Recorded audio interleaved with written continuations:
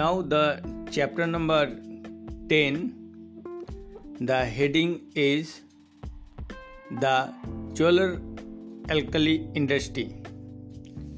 This chapter has been taken from the book Concise Inorganic Chemistry, written by J.D. Lee. It is the 5th edition. Let's start. The Cholar Alkali industry includes the production of three main chemicals: sodium hydroxide, sometimes called caustic soda, chlorine, and sodium carbonate, sometimes called soda ash.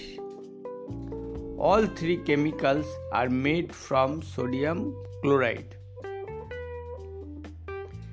NaOH and Cl2 are produced simultaneously by the electrolysis of an aqueous solution of NaCl. NaOH is the most important alkali used in industry, and Cl2 is also an extremely important industrial chemical. Sodium carbonate is included with the other two chemicals for two reasons. First, because in many applications such as making paper, soap, and detergent, it can be used interchangeably with sodium hydroxide. And second reason, because Na2CO3 can quite easily be converted into NaOH or vice versa using the lime caustic soda process. In this process, the reaction is reversible, and depending on the relative demands and cost of sodium carbonate and sodium hydroxide, it may be used in either direction. Before the year 1955, Na2CO3 are used very extensively for water softening, as it prevented the formation of scum when using soap in hard water. The soap is discussed under organic and organic metallic compounds in the previous chapter number 9, and hard water is discussed in the next chapter number 11.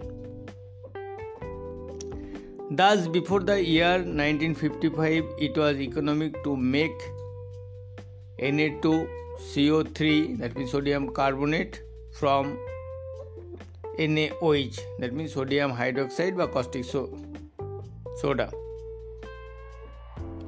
More recently, the use of soap has declined as detergents have become more widely used, and with this, the demand for Na2CO3 has declined. Nowadays, the reverse reaction is carried out on a limited scale, converting Na2CO3 to NaOH. The reaction is Na2CO3 plus CaOH whole twice will be converted to CaCO3 plus 2 NaOH. All three chemicals are classed as heavy inorganic chemicals because of the very large tonnage involved. A list of the chemicals produced in the largest quantities is shown in a table in this book. Now the subheading is Leblanc process, LEBLANC, Leblanc process. C.W. Seeley discovered chlorine in the year 1774 by oxidizing hydrochloric acid with manganese dioxide. The equation 4HCl plus MnO2 converted to 2Cl2 plus Mn2 plus 2H2O.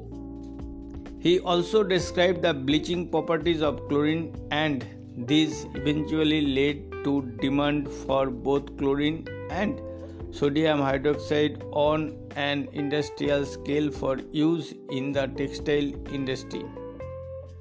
At that time, there was no chemical industry, so people had to make their own chemicals. The first problem was to make the HCl. This was produced by the Leblanc process. Though the process is now obsolete, it warrants description because it was the first large-scale industrial process in Europe. It lasted for most of the 19th century, and it illustrates the need to consider what raw materials are needed,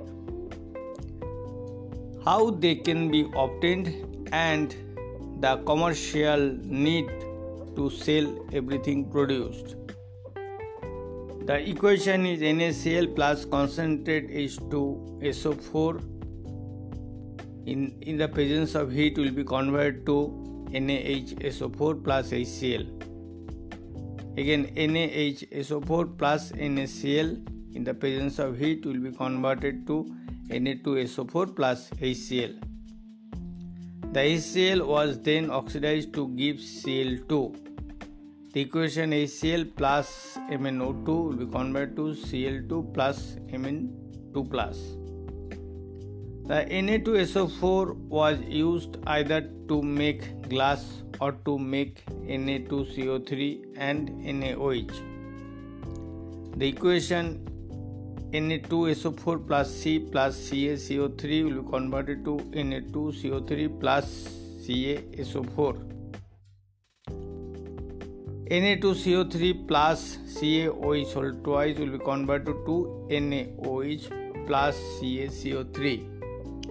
In this process, the chemicals used are H2SO4, NaCl, CaCO3 and C, that means carbon, and the products are NaOH and Cl2 and to a lesser extent Na2SO4. The raw materials were obtained, that means S or FeS2 plus O2 will be converted to SO2, and again it will be converted to SO3, and finally it will be converted to H2SO4. NaCl from mining or extracted as brine solution. CaCO3 mined as limestone. The CaCO3 in the presence of heat will be converted to CaO, and it is in presence of water will be converted to CaOH whole twice. Now the subheading Weldon and Diacon processes. WELDON, Weldon, and DEACON, Diacon process. The Leblanc process used MnO2 to oxidize the HCl, but the MnCl2 formed was wasted. The Weldon process in the year 1866 recycled the MnCl2 and was therefore cheaper. In the Diacon process, which is in the year of 1868, air was used to oxidize the HCl instead of using MnO2. A gas phase reaction was performed between HCl and air on the surface of bricks soaked in a solution of CuCl2, which acted as a catalyst. The reaction is reversible and a conversion of about 65% is possible. It means 4 HCl plus O2 at 440 degrees centigrade in the presence of the catalyst CuCl2 will be converted to 2Cl2 plus H2O plus heat. Nowadays, about 90% of the world supply of chlorine comes from the electrolysis of an aqueous solution of sodium chloride. Most of the remainder is produced by the electrolysis of molten NaCl in the production of sodium metal, electrolysis of aqueous KCl in the production of KOH, and electrolysis of molten MgCl2 in the extraction of magnesium metal. However, a small amount is made by the oxidation of HCl with air in a slightly modified Diacon process. This started in the year 1960 and uses a didymium promoted catalyst of DN2O3 and CuCl2 at a slightly lower temperature of 400 degrees centigrade. Didymium is an old name and means twin. It was once thought to be an element but was later resolved into two lanthanides element, praseodymium and neodymium. The catalyst is a finely powdered mixture of solids which flows like a liquid, and this is termed as fluidized bed.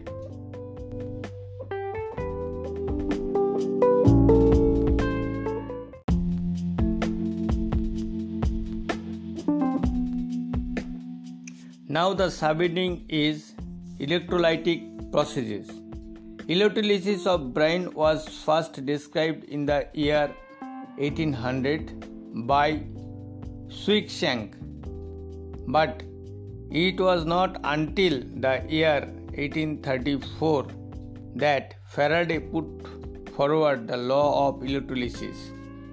At that time, electrolysis was strictly limited because primary batteries were the only source of electricity. This changed in the year 1872 when Grammy invented the dynamo. The first commercial electrolytic plant was started in Frankfurt in Germany in the year 1891, where the cell was filled, electrolyzed, emptied, then refilled, and so on. This is therefore a discontinuous or batch process. Clearly, a cell which could run continuously and did not need emptying would produce more and cost less to operate. Many developments and patents attempting to exploit the commercial possibilities appeared over the next 20 years. The first commercially operated plant to use a continuous diaphragm cells was probably that designed by Le Sueur at Ramford in Maine in the year 1893, followed by the Castner cell at Saltville in Virginia, USA in the year 1896. The first in the UK was set up by Hargreaves and Barts in the year 1897 at Runcorn. In all of these, and also in many modern diaphragm cells, asbestos was used as the diaphragm to separate the anode and cathode compartments. Brine was constantly added and NaOH and Cl2 was produced continuously. About the same time, Castner and Kellner developed and presented similar versions of the mercury cathode cell in the year 1897. Their combined patents were used by the Castner Kellner Alkali Company also at Runcorn and also in the year 1897. The same two types of cell, diaphragm and mercury cathode, still remain in use. The early electrolytic plants produced about 2 tons of chlorine per day, but modern plants produce 1000 tons per day. In the electrolysis of brine, reactions occur at both the anode and the cathode. That means in anode 2Cl minus will be converted to Cl2 plus 2 electron. In cathode Na plus electron will be converted to Na, and 2Na plus 2H2O will be converted to the 2NaOH plus H2O. Side reactions may also occur if the products mix. Equation 2NaOH plus Cl2 will be converted to NaCl plus NaOCl plus H2O, or 2OH minus plus Cl2 will be converted to 2OCl minus, that means hypochlorite, plus H2. And also another reaction may occur to a small extent at the anode. Equation 4OH minus will be converted to O2 plus 2H2O plus 4 electron. Now the subheading diaphragm cells. A porous diaphragm of asbestos is used to keep the H2 and Cl2 gases produced from the electrodes separated from one another. If H2 and Cl2 gases mix, they react, and the reaction may be explosive. In daylight and more so in sunlight, a photolytic reaction takes place which produces chlorine atoms. This led to an explosive chain reaction with hydrogen. The diaphragm also separates the anode and cathode compartments. This reduces the chance that NaOH produced in the cathode compartment can mix and react with Cl2 produced in the anode compartment. This reduces the chance of the side reaction producing sodium hypochlorite NaOCl. However, some sodium hydroxide or OH minus may diffuse into the other compartment, and this is inhibited by maintaining the level of electrolytic higher in the anode compartment than in the cathode compartment.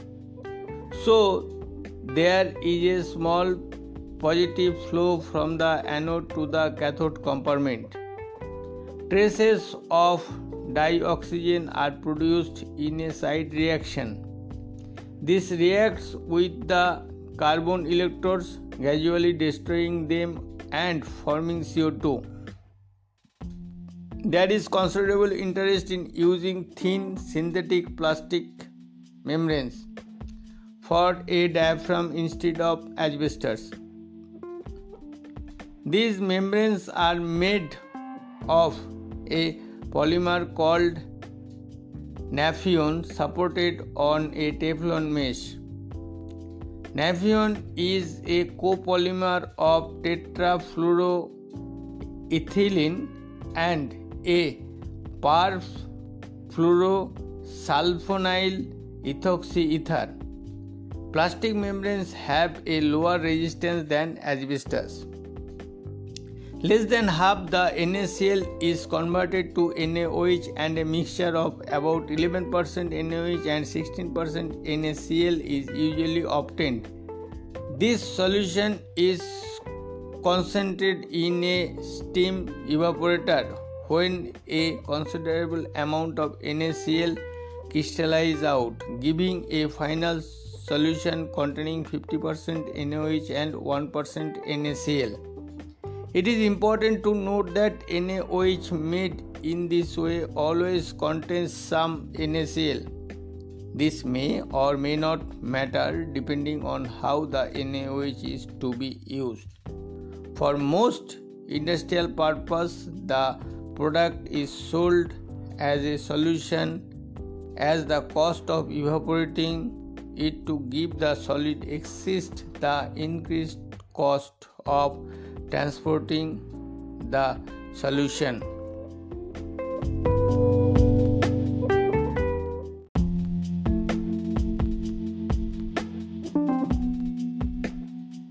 Now the subheading is mercury cathode cell.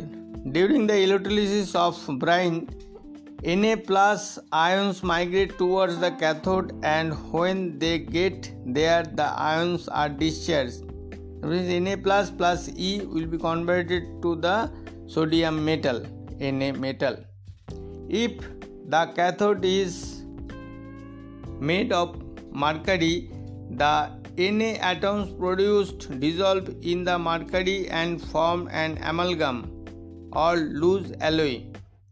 The amalgam is pumped to a different compartment called the denuder, where water trickles over lumps of graphite, here acting as an inert solid.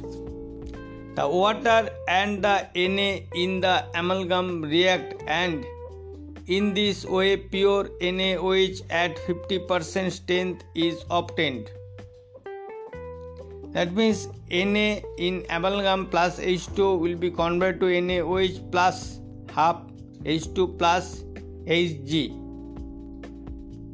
The clean mercury is recycled back to the electrolysis tank. Originally the anodes were made of graphite, but because traces of dioxygen are produced in a side reaction, they become pitted, owing to the formation of CO2.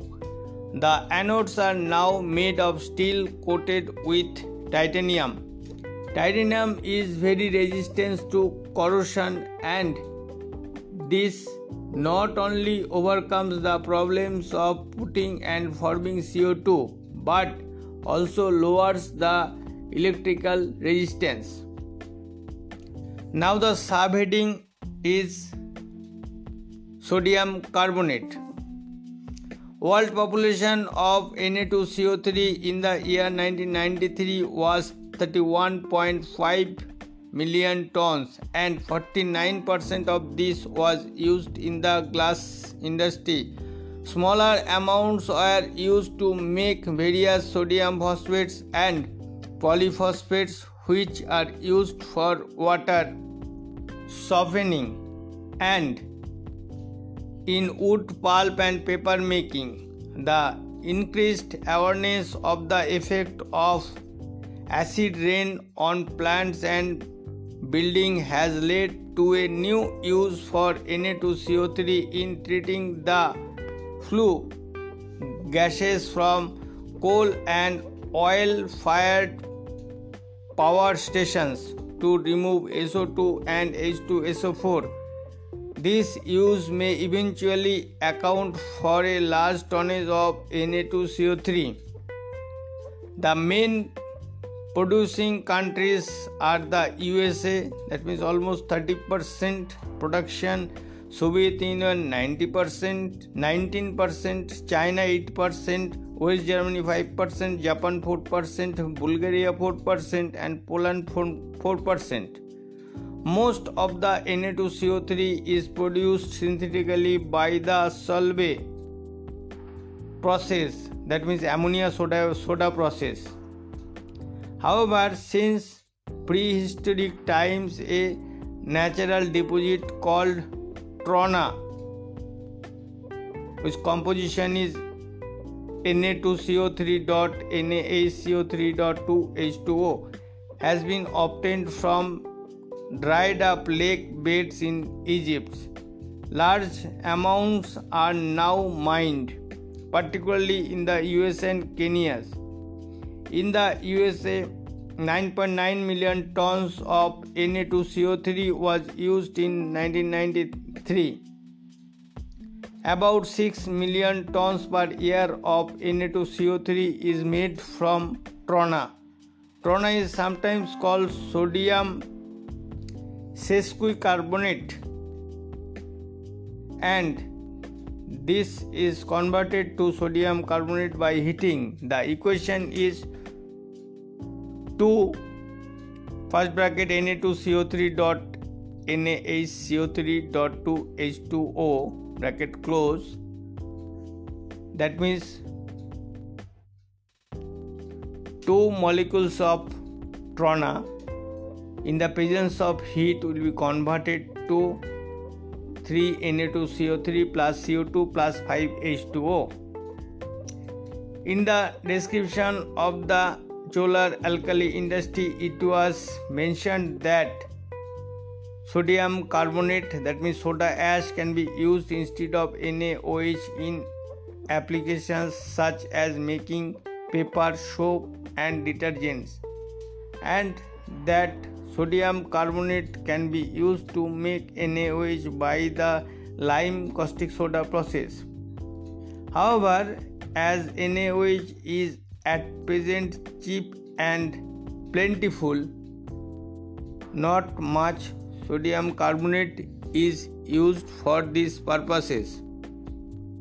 With the increased use of detergents, there has been a decline in the use of washing soda, that means Na2CO3.10H2O, for water softening.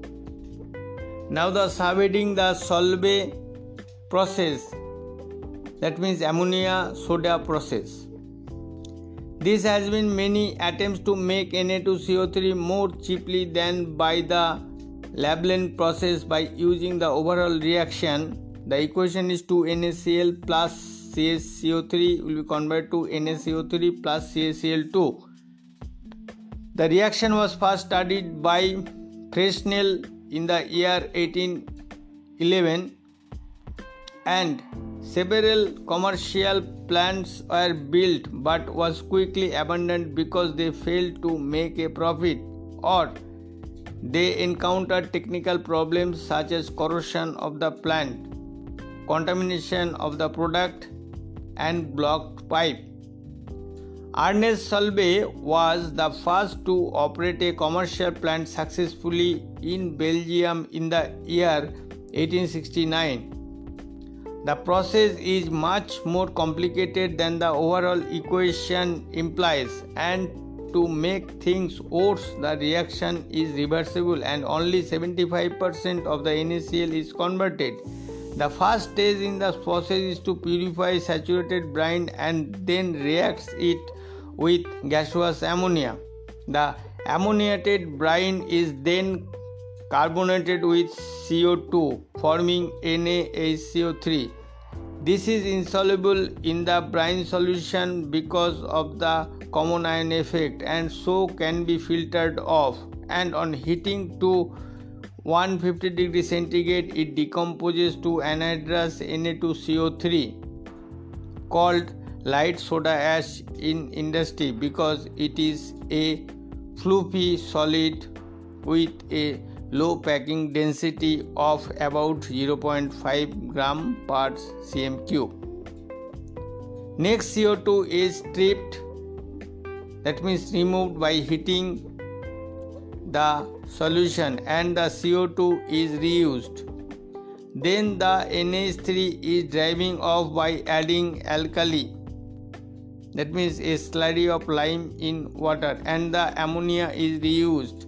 Lime, that means CaO, is obtained by heating limestone, that means CaCO3, and this also provides the CO2 required. When lime is mixed with water, it gives CaOH whole twice. The equations are NH3 plus H2O plus CO2 will be converted to NH4 HCO3. In second equation, NaCl plus NH4 HCO3 will be converted to NaHCO3 plus NH4Cl.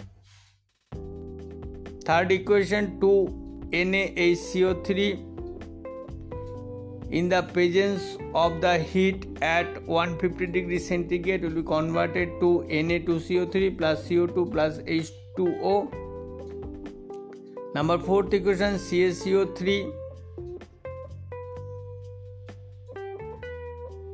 in lime clean at the heat of 1100 degrees centigrade will be converted to CaO plus CO2.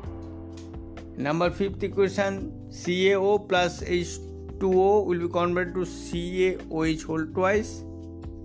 And the final equation, 2NH4Cl plus CaOH whole twice will be converted to 2NH3 plus CaCl2 plus 2H2O. Thus the materials consumed are NaCl and CaCO3, and there is one useful product, Na2CO3, and one byproduct, CaCl2. There is little requirement for CaCl2, so only a little is recovered from solution and the rest is wasted. The largest use of Na2CO3 is for glass making, and this requires heavy ash, which is Na2CO3.H2O. To obtain this, the light ash produced in the Solvay process, that means which is anhydrous Na2CO3, is recrystallized from hot water. And with this is the end of the chapter, the polar alkali industry.